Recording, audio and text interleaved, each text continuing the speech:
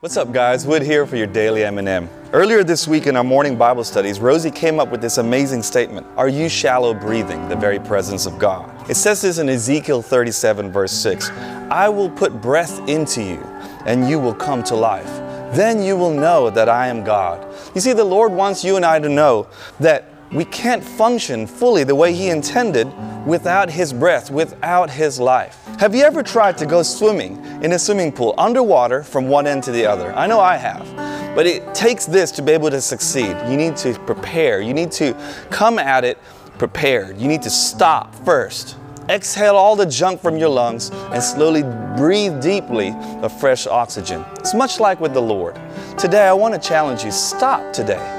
Breathe in the very presence of God. Exhale all that junk that's in your mind and in your heart and see how deep and how far you'll be able to go with the breath of life in you. Stay blessed.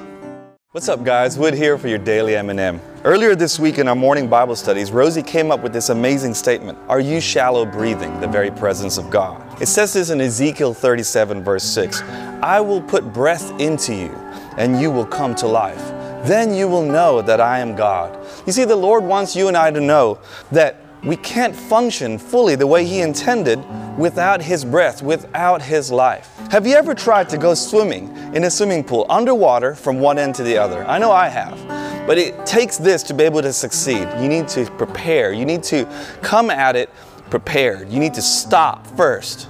Exhale all the junk from your lungs and slowly breathe deeply of fresh oxygen. It's much like with the Lord.